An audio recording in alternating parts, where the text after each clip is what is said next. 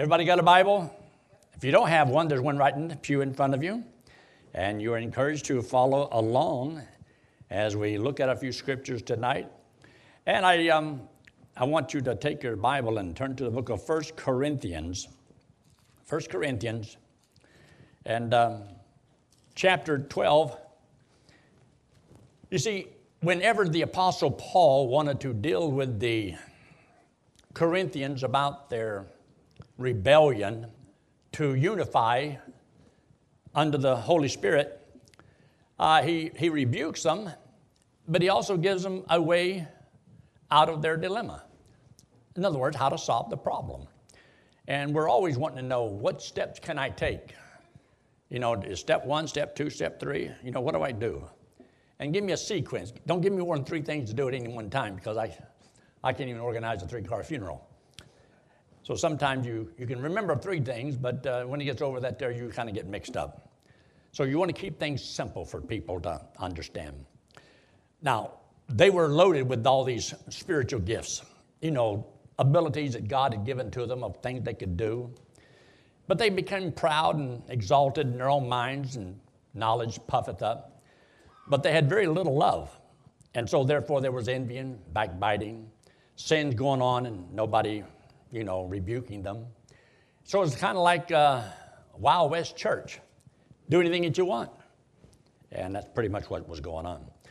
So the Apostle Paul, you know, deals with certain problems. And so I just want to kind of skip up here to chapter 12 and show you that even though he makes a statement, see back there in chapter 3 in verse 8, when it says, every man shall receive his own reward according to his own labor, the individual responsibility. So remember, going to heaven is free. That's the gift. That's to show us how much God loves us. Now, we may not serve the Lord, but we shouldn't be hypocritical about it either. You see, these believers were being very hypocritical, claiming to be spiritual, but they were very carnal. It's one thing when you're just totally cold to the things of the Lord, but when you try to give the appearance that you're on fire for the Lord, but it's not for real. And so therefore, God says, you're lukewarm and you make him sick. So there's some people that, they needed to be dealt with. So in chapter 12, he breaks it down and he shows them things that everybody has. In other words, when we were all lost, we were all in the same boat. So when we got saved, we all got saved because we heard the same gospel, because there's only one gospel. We all got saved by hearing that same truth. And then after we trusted Christ as our Savior, God gave all of us the Holy Spirit. So I have the Holy Spirit. You have the Holy Spirit. We all have the same Holy Spirit. And God has given to us only one Bible, so we've got a Bible, and it says the same thing to all of us. So there are a lot of things that God has done that, you know, for everybody, that's all equal. So we're all called the children of God. We're all going home someday. And he says this. You'll notice what he says in verse 4. Now there are diversities of gifts, but the same Spirit. In other words, there's only one God, but he's given to us different ministries. We don't all get to preach behind the pulpit. We don't all get to play the instruments. All of us can't come up here and sit on the bench and play the piano. That'd be fun to watch. We all can't come up here and play Dan's guitar. Might do better. No, I'm just talking. We can't all do the exact same thing. Not everybody plays that organ. Not everybody. Let's all go back there and we'll sit in the sound booth and we'll all work the sound system. Well, then who's going to be out here to hear anything? We all can't go up here to that little old booth up there and run the camera. There's different ministries, but there's one God behind us. There's one Holy Spirit that is to teach us how to do the things that God wants us to do. A lot of things the same. And so collectively, we're to work in unison, but also to realize that there's an individual responsibility. Now notice what he says in verse 5. There are differences of administration, but same Lord. There are diversities of operation, but it is the same God that worketh all in all. But the manifestation of the Spirit is given to, and here's that word, individually, every man for something. Why did God give you the Holy Spirit? Right there, to profit. You see, when you study the book of James in chapter 2, it makes a statement about how shall a young man, profit. And that is because, you see, everything is going to be judged by whether or not did you or did you not have profit in your life. But what profiteth a man if he gains the whole world, loses soul, the purpose of his life? And so he's talking about you and I as a child of God having profit in our life. Like a business, you either have profit and loss. Whoever you work for, if they don't have profit, they're going to fire you because they can't keep you unless they can make money to pay you. So every business has got to have profit. That's the only way they can stay in business. With you and I, God left us in this world and gave us what we need to profit. So that when we get to heaven, God's going to reward us for our profit. Our time God gives us to live is just so that we can have a time to spend our money. So God gives us the Holy Spirit. He's given us a body, given us some truths. He says, go into all world, spread the truth. And God's going to reward each and every one of us for how we fulfilled our responsibility. But every person is responsible. Notice what else he says. In verse 8, for to one is given the spirit of wisdom, another the word of knowledge by the same Spirit, another faith by the same Spirit, to another the gift of healing by the same Spirit. Now all these in verse 10, but all these worketh that one and the selfsame Spirit divided to every man severally as he will, or individually as he will. So every individual has been blessed by God with a ministry. Many Christians never find out what it is because they never seek to serve the Lord.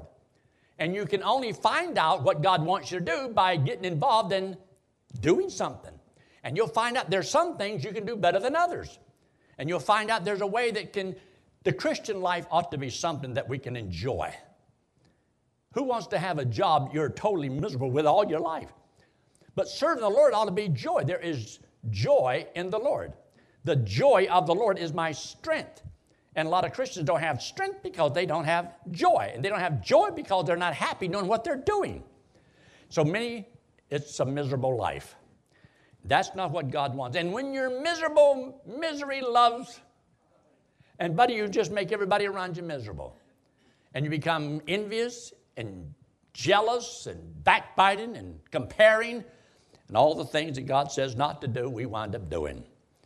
Now, when you get down here into the latter part of this chapter, you'll find out that the Bible says we are all baptized into one body. See that right in verse 12?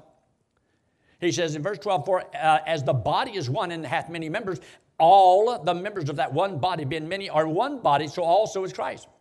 For by one Spirit are we all. You notice that throughout the book of Corinthians, the word all is used an awful lot of times. He says we all are baptized into one body, whether it be Jew or Gentile, whether it be bond or free, and have all been made to drink into one Spirit. So every one of us have all been placed in Christ. We all have been given the Holy Spirit. We have all been given ministries. But our ministry may be different, but we're both and individually to be in subjection to the one that gave us that ministry. So you're to check with the Lord and find out, am I fulfilling my ministry? And somebody else is asking the Lord, Lord, am I fulfilling my ministry? See, if this person is yielding to the Lord and this person is yielding to the Lord, they might be able to work together. True? When there's what we call personality clashes. You ever heard of personality clashes? No, it's sin. S-I-N. That's what's the problem. Somebody don't like what somebody else is doing. And just think about this. You have enough just controlling yourself, just doing what God wants you to do.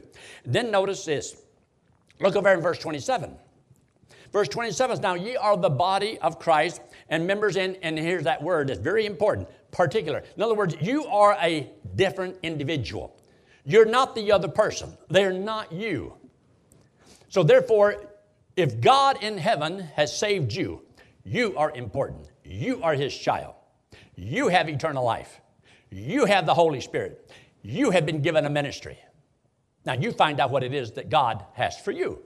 And you'd be surprised that as you learn that, you become so satisfied because you're doing what God wants you to do. And you don't rate yourself as you compare yourself with somebody else. And that's where you run into an awful lot of trouble. Now, hold your place right here. Just look over there in 2 Corinthians in chapter 10. Hold your place where you are. 2 Corinthians in chapter 10. I want you to see this very quickly. And notice in verse 12. Verse 12, this is on page 1237. And you'll notice what he says in verse 12. For we dare not make ourselves of the number or compare ourselves with some that commend themselves, but they, measuring themselves by themselves and comparing themselves among themselves, are what? Not wise. You don't know anybody that does that, do you? Aren't you glad we don't have anybody like that does that around here? We're not to compare and say, well, I know I'm doing a good job. Why? Because I'm doing it better than she is. I'm doing more than her. No, you as an individual, you're responsible to do what is it that God wants you to do. How much do you want God? Just like this. When it comes to the church and our service for the Lord and all that, me and Betty, and this is the truth, we don't worry about how much somebody else does or don't do. We just do all we can do. And so, if this was so funny. Well, it wasn't really funny, but it did happen. On yesterday morning, we always set the clock to get up at 5 o'clock on the Saturday morning. You know, the last Saturday of the month. What do we do here on the last Saturday of the month? Men's Bible study. And that breakfast just automatically appears. No, it does not. So anyway, we went to bed and the alarm goes off. Betty gets up, got up before the clock went off. And all of a sudden, I got a phone call. It was Carolyn. Carolyn called and says, where are you? I says, what's wrong? Oh, no, we're an hour off. It was 6 o'clock. Supposed to be in there. We're supposed to be in at 6 o'clock. We haven't even left. She's outside the church over here waiting to get in. So anyway, that's the fastest I have ever seen my wife move. She was out of that house, a lickety split, and in the car, and then she was up here, and 2 shakes of a dead cat's tail. And anyway, they got in, and they cooked us a wonderful breakfast. But now, what if these ladies didn't do that? There are some men that would go hungry. But we love and we appreciate what they do because, man, they really fix us a great breakfast. And so we enjoy that. But now, see, nobody makes them do that except their husbands. No. But isn't it wonderful that they do it because they want to do it? Because they just don't want to hear us complain? Because otherwise, Dan would have to wind up cooking, and we don't want that. So the Lord uses different people. And so just don't worry about, am I putting in more time than I should? Just serve the Lord. Whatever you do, wherever you go, just serve the Lord and enjoy it. The Christian life isn't a life of boredom and misery. It's exciting. And when you get up in the morning, you look in the mirror and you say, you tiger, you don't you ever die. And it might look like you've been baptized in lemon juice, but put a smile on your face and be a little excited. But you don't compare yourself with what somebody else does. Well, I do more work than they do. What do you care? Is God going to reward you for what you did? Well, aren't you doing it for Him? Well, then you're working for Him. And if somebody else helps, well, that's fine. If they don't help, well, that's fine. It's not always easy, but sometimes you have to carry a little bit more. But God is not unrighteous to forget your work and labor of love. That's in Hebrews in chapter 6. God is not unrighteous to forget your work and your labor of love. Because, see, well, if you did it for the Lord, it doesn't matter if anybody else sees it or appreciates it, pats you on the back and all that. It won't matter. Why? Because I did it for the Lord, and God saw it, and God's keeping the books. And when I get to heaven, He's going to reward me, so I ain't worried about it. But if you do it to please people, well, then people don't always appreciate what you do, and you're going to get your feelings hurt. And we get your feelings hurt, and nobody appreciates me. And you'll go have the rocks in my rock garden died. And you're going to weep and wail and gnash your teeth. That's because you did it for people. And, well, I quit because nobody appreciates me. Well, la-di-da. Is that why you were doing it? So everybody will appreciate me, so I can be somebody. God said, you don't do that. If Jesus came into this world, he lived a perfect life. And everybody turned, well, if all of y'all are going to turn against me, I'm not going to the cross. I'll show you. Wouldn't that have been wonderful? When there was people of mocking him and down at the cross and looking up at him, if you're who you say you are, why don't you come down here and save yourself and save us? Go ahead. Now me, I'd have come down there and slapped their jaws and went back up. But back there in 1 Corinthians, look at this. 1 Corinthians chapter 12, he makes a statement in verse 28. And God hath set some in the church for apostles, prophets, teachers, those that miracles, gifts of healing, helps, government, diversities of tongues. Now look in verse 29. It's what God has done for all, but not all have the same ministry. And he's explaining what it means. Is everybody an apostle? What's the answer? No. Are all prophets? No. Are all teachers? No. All workers of miracles? No. Have all the gifts of healing? No. Do all speak with tongues? No. Do all interpret? No. So not everybody has the same ministry, but we all have a ministry. And the Holy Spirit works in every last one of us. So that's why you don't have to be envious of what somebody else does, because you're just going to be thinking, I'm glad I can do what God wants me to do. I just want to please God in whatever God has for me and to be content with that and just do the best you can with what you got. Some people always, well, if I had his talent, I could do that too. If I could sing like so-and-so, or if I could play the piano like Jan, if I could just play the piano like Jan, wouldn't I be somebody? Well, Jan can play the piano and she doesn't think she's somebody. But she's good. What do we do without her? So you have people that's got certain talents and abilities, but don't, like somebody sees somebody and they say, oh, if I could just do that. Yeah, but maybe God didn't want you to do that. God wants you to do something else. You just do what God wants you to do. Now, take your Bible and go back there to chapter 9. Chapter 9. And you'll notice that the Apostle Paul had a vision. He had a reason to do what he did. He says, I am free from all men. You say, does he really say that? Well, he says that he was free from all men. You say, where does it say that? I knew you were going to ask that, but look in verse 19. For though I be, well, there it is right there. Free from all men. Yet have I made my servant unto what? All. In other words, though I'm free, I made myself a servant. You see, God will not make you serve him. God doesn't make you trust him, and God won't make you serve him. I decided after I heard the gospel, that makes sense to me. I'd be a fool to turn that down, so I trusted Christ as my Savior. He gives me eternal life. I'm going to heaven when I die. Then the Bible says that if I would serve him, God would bless me. Well, I want God to bless me. He will reward me when I get to heaven. Well, I want that. Whatever it is, I want it. I don't know what they are. I don't really care, but if God says it's worth it, it's going to be worth it. And I want everything I can get that God can give for me. Did you know that it delights God, it pleases God to give us things? You have kids? Weren't you excited about maybe even on Christmas you gave them something special? You enjoyed giving. Wait till the grandkids come along. And they'll milk you for everything you got. They'll play up to you. They'll just love you, and you're the greatest in the world. Great-grandpa, great-grandma, and they just know Christmas is coming. Of course, they won't do it for that reason. But don't you love giving?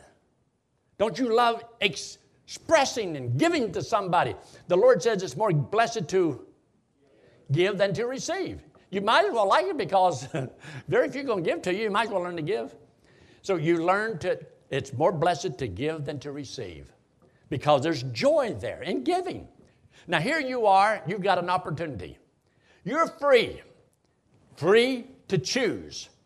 You're free to choose to serve the Lord, and you're free not to serve the Lord. But there's consequences to your choice. If I choose to serve the Lord, God promised to bless me and reward me. If I choose not to serve the Lord, then God can chasten me, maybe take me home before my time. So I'm free to choose, and God's going to do whatever according to my decision. So since I know that, it makes my decision very important, doesn't it? I mean, what I decide is very critical. It can make a lot of difference in my life. So once you understand it, it will be a blessing to you. So Paul goes down through here and he says, I am going to run a race. Look down in verse 24. Know ye not that they which run in a race run, and here's the word, all. But one receiveth the prize. So run that you may obtain. So here in competition, we often go to little, places where we watch kids run and compete. And they run and somebody wins. Now, they didn't got it today where everybody gets a reward. I don't like that at all. That's just new stuff. But it ain't worth the quarter. Well, we don't want to hurt anybody's feelings. No, if you lost, you lost. Deal with it. Grow up. And if you win, learn how to deal with that. But you win or you lose. He said, if you're going to run in a race, run to win. And that's why he says, so run. Now, what are we running after? We're running after souls. I have become a servant to all that I might gain. So he's running to win souls. So therefore in verse 26 he says, I therefore so run. Paul said, I run. And the reason he's running is because he wants to run and play according to the rules. In every sport, there's rules. There's an out of bounds. You got to touch the base after you hit the ball. And then you got to run. And somebody throws the ball, if they get there before you get to the first base, you're out. But if you get there first, you're safe. So you learn that there are rules and regulations in everything that you do. And with the Lord, God's word has a lot of do's and don'ts. That if you want God to bless you, he said, now don't do this, don't do this, and don't do this. And he said, I want you to do this, and then do this, and do this. So there's things to do, there's things not to do. But this isn't to get to heaven. Going to heaven is what he did for us. Now he said, I want to bless your life, and I want to use you, and I want you to be fit for the ministry. God said, I gave you a ministry.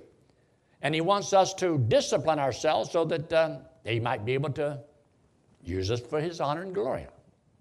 Now, here in the book of 1 Corinthians, you'll notice when it gets down to chapter 10, here we see this same principle all over again.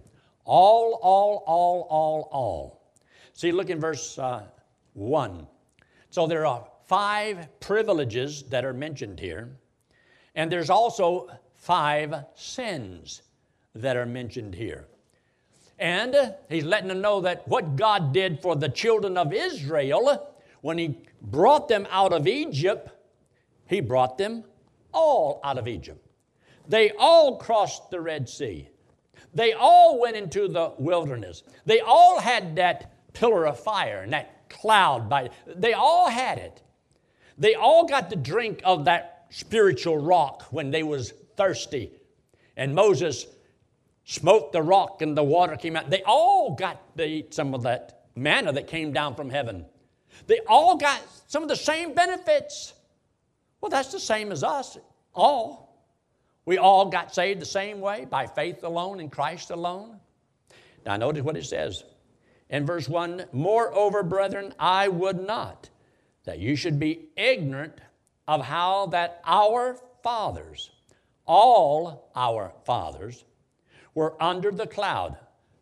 They all had the exact same protection. And all passed through the sea. They all had the same guidance. And were all baptized unto Moses. They all had the same counseling. And were all baptized unto Moses in the cloud and in the sea. And then you'll notice, and did all eat the same spiritual meat. And did all drink the same spiritual drink. For they drank of that spiritual rock that followed them. That rock was Christ. So they all had the same presence of the Lord, even back there in the wilderness. So look at all the things that God did for all of them. They all had the same. So you see, what God did for you, he did for me. When he died on the cross, well, didn't he pay for your sins just like he paid for my sins? When he saved me by faith alone, and he saved you by faith alone, how much more do I owe him than you? Or do you owe him more than I do? We don't owe him anything, but we can, as a child of God, volunteer to serve the Lord. And you know what God wants more than anything else in the world? Is he wants us to love him. See, that's one of the things I believe, that when God was in heaven and he had made all of creation, could it be possible that God was lonely? I don't know. Remember, he made a man and a woman, and God walked in the garden and talked to them because God was lonely. God wanted somebody to talk to. God wanted somebody to love him. And so God wanted us to love him by choice. So in order to have us choose to love him, you have to be able to choose not to love him. Otherwise, we're nothing more than robots and programmed to all perfectly obey without a will. So God gave us a free will, set us free to choose. Because God wants you and God wants me to love him because he's God. Love him because of what he's done for us. And if you're not going to love God for that, you probably never love anything for real. And there's nothing in this world worth loving, because everything you're going to have is you're going to lose. So therefore, God wants something from you. God wants you to love him more than the things that he's made, more than the world itself. And that love for the Lord is what will help you restrain your life from doing those things that offend God. That is wrong. And so it helps you to guard yourself, because you don't want to do something that brings shame upon God, because you're his child. And you should not, as a child of God, bring shame upon your dad.